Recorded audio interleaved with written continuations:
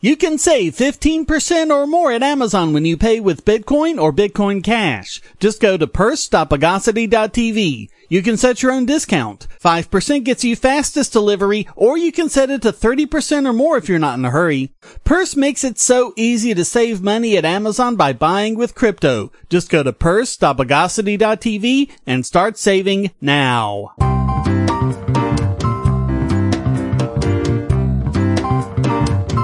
Welcome to the Bogosity Podcast for the week of July 28th, 2019. The podcast that put the pedal down to make some time.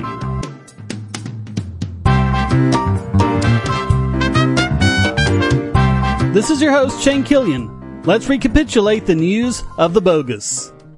And the first news is that Bernie Sanders is putting his money where his mouth is in the fight for 15 by paying all of his staffers a minimum of $15 an hour, and in the process, proving economists right about how terrible it is.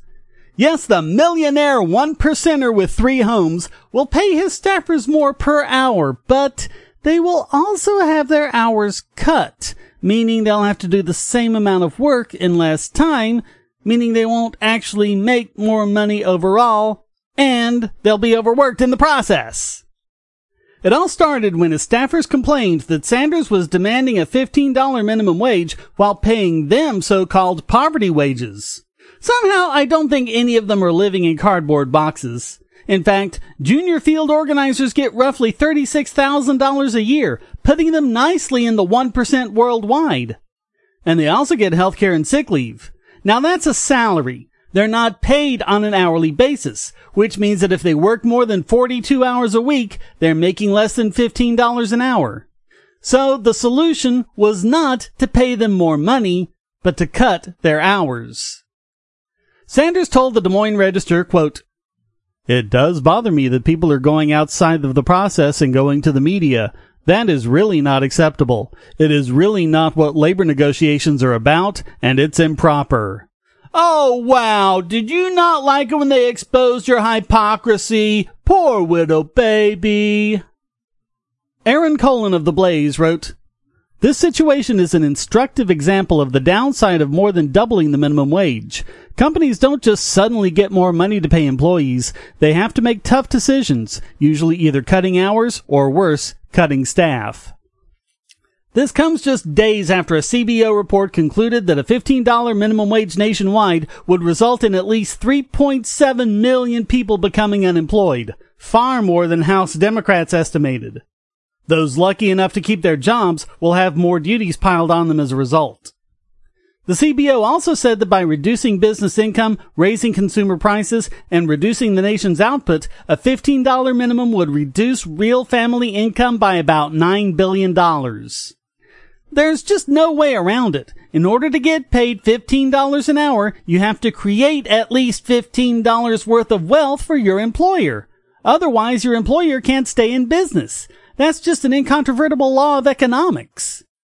Meanwhile, tax records show that Sanders pays less in taxes and gives less in charity than most people in his income bracket.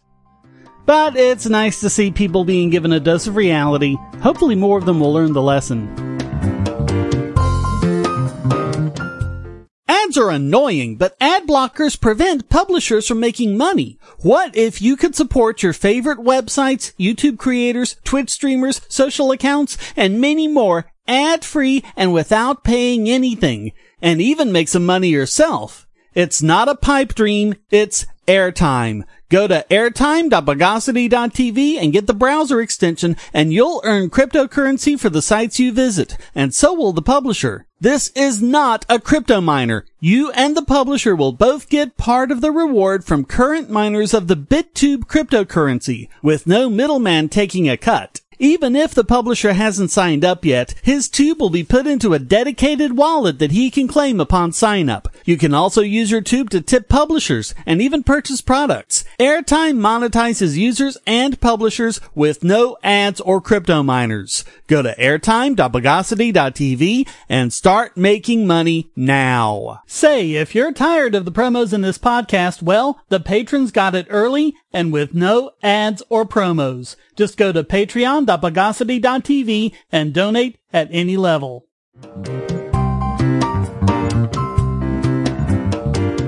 We talk about how bad things are here in the U.S. with regards to spying and other privacy violations, but we need to be reminded that elsewhere in the world, they have it much worse. Kazakhstan is now intercepting and monitoring all web traffic, even traffic that's encrypted.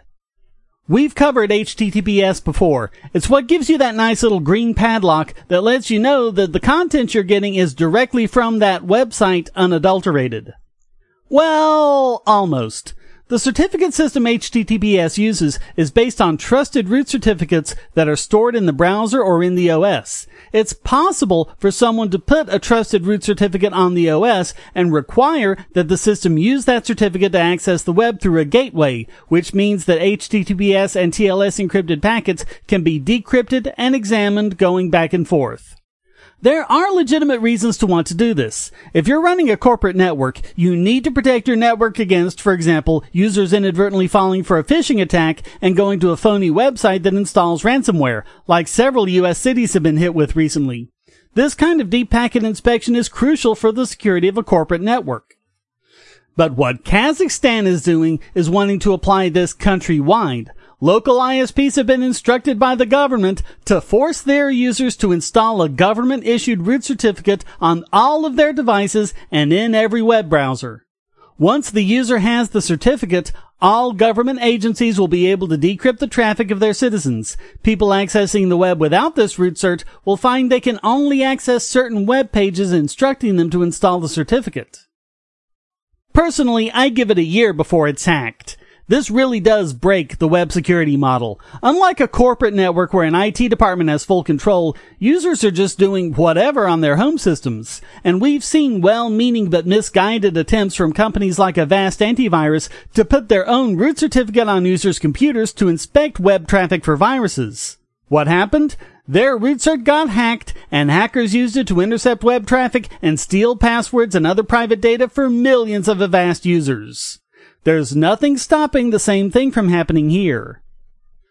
Ministers claim the measure is, quote, aimed at enhancing the protection of citizens, government bodies, and private companies from hacker attacks, internet fraudsters, and other types of cyber threats.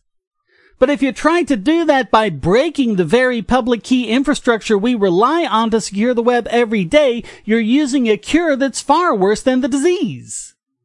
Not only that, but Kazakhstan is hardly known for its devotion to human rights. It has a horrendous track record for repressing people for political views, even mothers sitting in prison just for expressing their constitutional rights. People in Kazakhstan are finding that the only way they can organize political opposition is online, where they can communicate privately.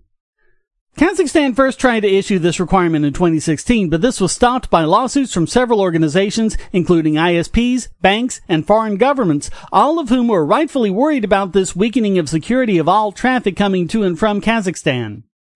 Kazakhstan also tried to get Mozilla to include their root cert in Firefox, but Mozilla rejected it. Currently, Mozilla, Google, and Microsoft are discussing how to deal with connections originating from Kazakhstan that are re-encrypted using this certificate. Options include revoking the green padlock, adding a banner notifying the user that they're being monitored, giving the user an insecure site warning, or even blocking traffic from the country entirely. They still haven't reached a decision, but hopefully the result will be a decisive blow against governments treating the internet like their own private listening post.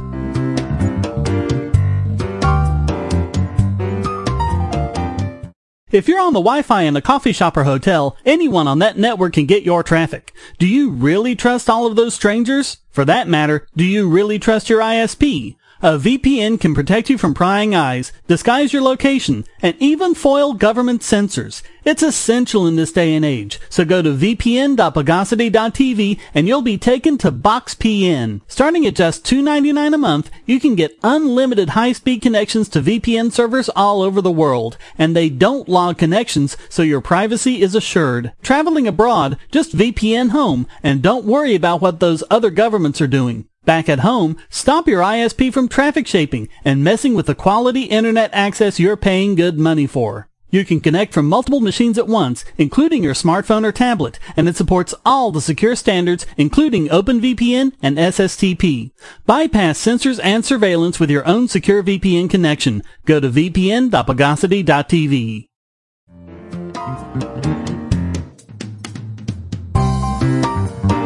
And as long as it's encrypted, you're safe, right? Well, not so much. Encryption is only one part of being secure online. A myth going around for years is that you're safe as long as websites just collect anonymized metadata. We've covered before how that isn't quite true, but a new study in Nature Communications shows it's even worse than security experts thought. The idea of anonymizing or de-identifying data is that you strip out all identifying information like name, address, and so on, and you can still analyze the data without identifying individuals. You might think that things like age, zip code, and gender aren't that big a deal, since there have to be lots of other people that match. But it pares it down quite a bit. They can't be sure it's you, but they can make a good guess. And the more pieces of anonymized data they have, like your occupation, the model of your car, the number of people in your home, etc., the closer they can guess. With enough of these, they can match you precisely. According to the study, quote, using our model, we find that 99.98% of Americans would be correctly re-identified in any dataset using 15 demographic attributes. Our results suggest that even heavily sampled anonymized datasets are unlikely to satisfy the modern standards for anonymization set forth by GDPR and seriously challenge the technical and legal adequacy of the de-identification release and forget model. The authors created an online tool called Too Unique to Hide so you can see how easily you can be de-anonymized. Spoiler alert, you probably can, to a high degree of accuracy, with just a few questions. So the next time you fill out a form, unless it's something like a bank where you legally have to provide accurate information, or sign up to a website or take one of those "What kind of Disney princess are you?" quizzes, the best advice seems to be the same one given from the early days of the web. Lie.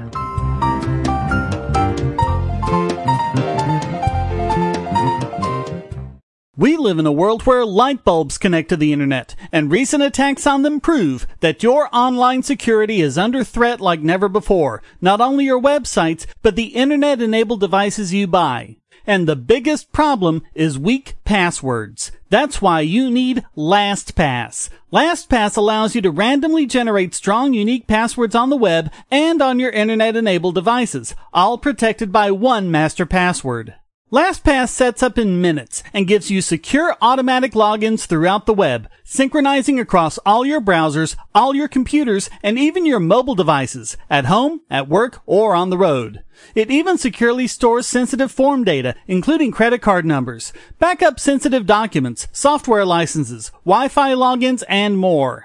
And with LastPass Premium, you can get these benefits on other applications, manage passwords for your entire family, and also get priority customer support. Sign up at password.bogosity.tv for a free month of LastPass Premium. Log in securely everywhere using the last password you'll ever have to remember. Go to password.bogosity.tv and get LastPass now. And now it's time to retrofit this week's biggest bogon emitter. And this week it goes to Attorney General William Barr for yet another call for encryption backdoors accessible by government.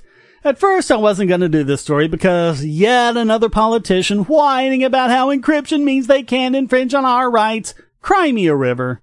Plus, we just covered a much worse story about Kazakhstan. But there's an interesting twist to this one. In a speech in New York this past Tuesday, Barr echoed a call from his predecessors and other senior staff at the DOJ for tech companies to allow federal authorities to gain access to encrypted storage and communications when they have a warrant. Okay, all the old stuff applies. Encryption is math. It doesn't know when you have a warrant and when you don't. A backdoor that can let the good guys in can let the bad guys in, etc. There's just no way to do it securely. But Barr said, quote, "The significance of the risk should be assessed based on its practical effect on consumer cybersecurity, as well as its relation to the net risks that offering the product poses for society." Did you get that? The twist is that before, politicians were insisting that this could be done without any sort of risk to our security, which is ridiculous. Their solution was simply for the nerds to nerd harder. Now, Barr is admitting that there might be a small risk, way understating it, but that this must be weighed against the advantages of being able to use these investigative techniques. He said, quote, We are talking about consumer products and services such as messaging, smartphones, email, and voice and data applications. Not talking about protecting the nation's nuclear launch codes. This shows how little politicians think of you. They don't understand how hacks on these things can be life-altering. Some people have even committed suicide in the wake of such attacks. But no, that doesn't matter. Only government stuff matters. Senator Ron Wyden said in response, quote, "If we give this Attorney General and this President the unprecedented power to break encryption across the board, burrow into the most intimate details of every American's life, they will abuse those powers." There's only one thing he got wrong. It's not just this president and this AG, it's any of them. None of them, Democrat, Republican, or whatever, can be trusted with this. But Barr did at least finally admit that a government backdoor is a security risk. So that's an interesting change. Is this a chink in their armor that will one day grow into a complete fracture? Either way, it's enough to get William Barr this week's biggest bogon emitter.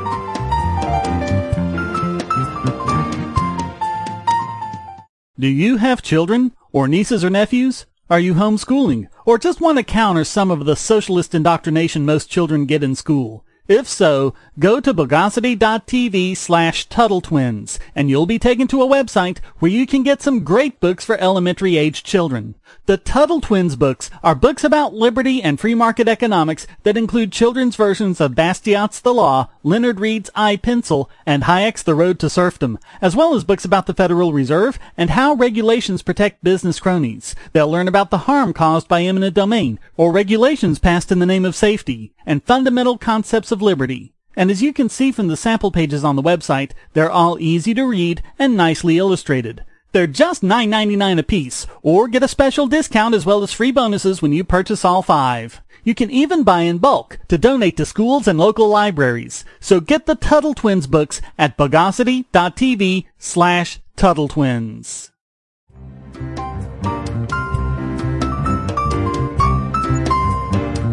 And now let's super agitate this week's Idiot Extraordinaire. Riddle me this. Who is it the government is not capable of spying on? Well, apparently the answer is its own people, at least according to the Office of the Inspector General, who released its semi-annual report to Congress covering the NSA, saying that although the agency's ability to collect things like phone records remains pretty much unconstrained, they just can't seem to keep tabs on their own employees. This has been noticed before. The NSA has the power to collect email and content metadata en masse using high-end data centers with state-of-the-art hardware and software. But when it comes to responding to FOIA requests, it just doesn't seem to be up to the task. Although it's expert at collecting our emails, they don't seem to be able to search internal emails with any degree of accuracy or efficiency. When it comes to spying on us, they brag about having the world's best systems. When it comes to transparency and accountability of their own people, they complain about archaic systems. And as we know from the Snowden revelations, the NSA collected financial records and credit card transactions via FISA-approved warrants with no judicial oversight, because anything Americans share with someone else can also be forcibly shared with the government. Because terrorism, don't you know? And yet, as this report says, when it comes down to the transactions of its own people, quote, "We found that agency personnel did not adequately monitor cardhold activities, which may have permitted improper cash advances and other misuse of individually billed travel cards. We also made several other findings, including that the agency did not reconcile centrally billed travel charge card accounts in a timely fashion, and that it failed to provide mandatory travel card training. These risks potentially impact the agency's financial liability and public trust in its stewardship of taxpayer dollars." Still, you'd think that with a name like the National Security Agency, they'd be tops in, well, security, but in accordance with U.S. Office of Management and Budget guidance, the OIG is required to assess the effectiveness of information security programs on a maturity model spectrum, which ranges from level 1, ad hoc, to level 5, optimized. The review found that there is room for improvement in all 8 IT security areas. In fact, not a single area scored higher than 3.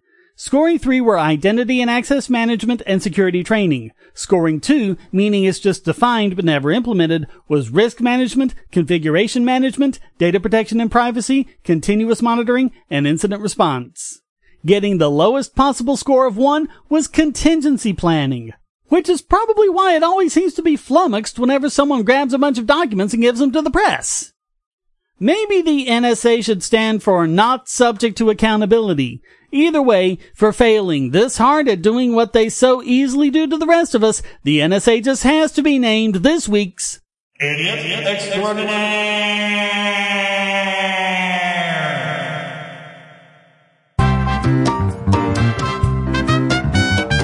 Well, that wraps up this Who Knows Which is Which and Who is Who edition of the Bogosity podcast. Come to discord.bogosity.tv where you can join the discussion and post a question, statement, news article, or rant.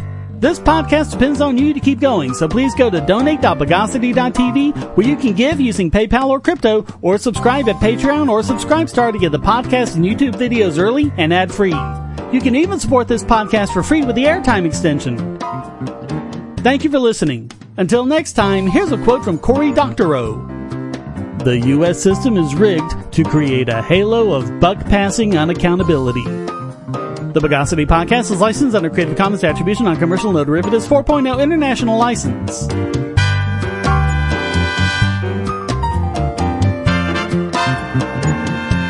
Bogosity.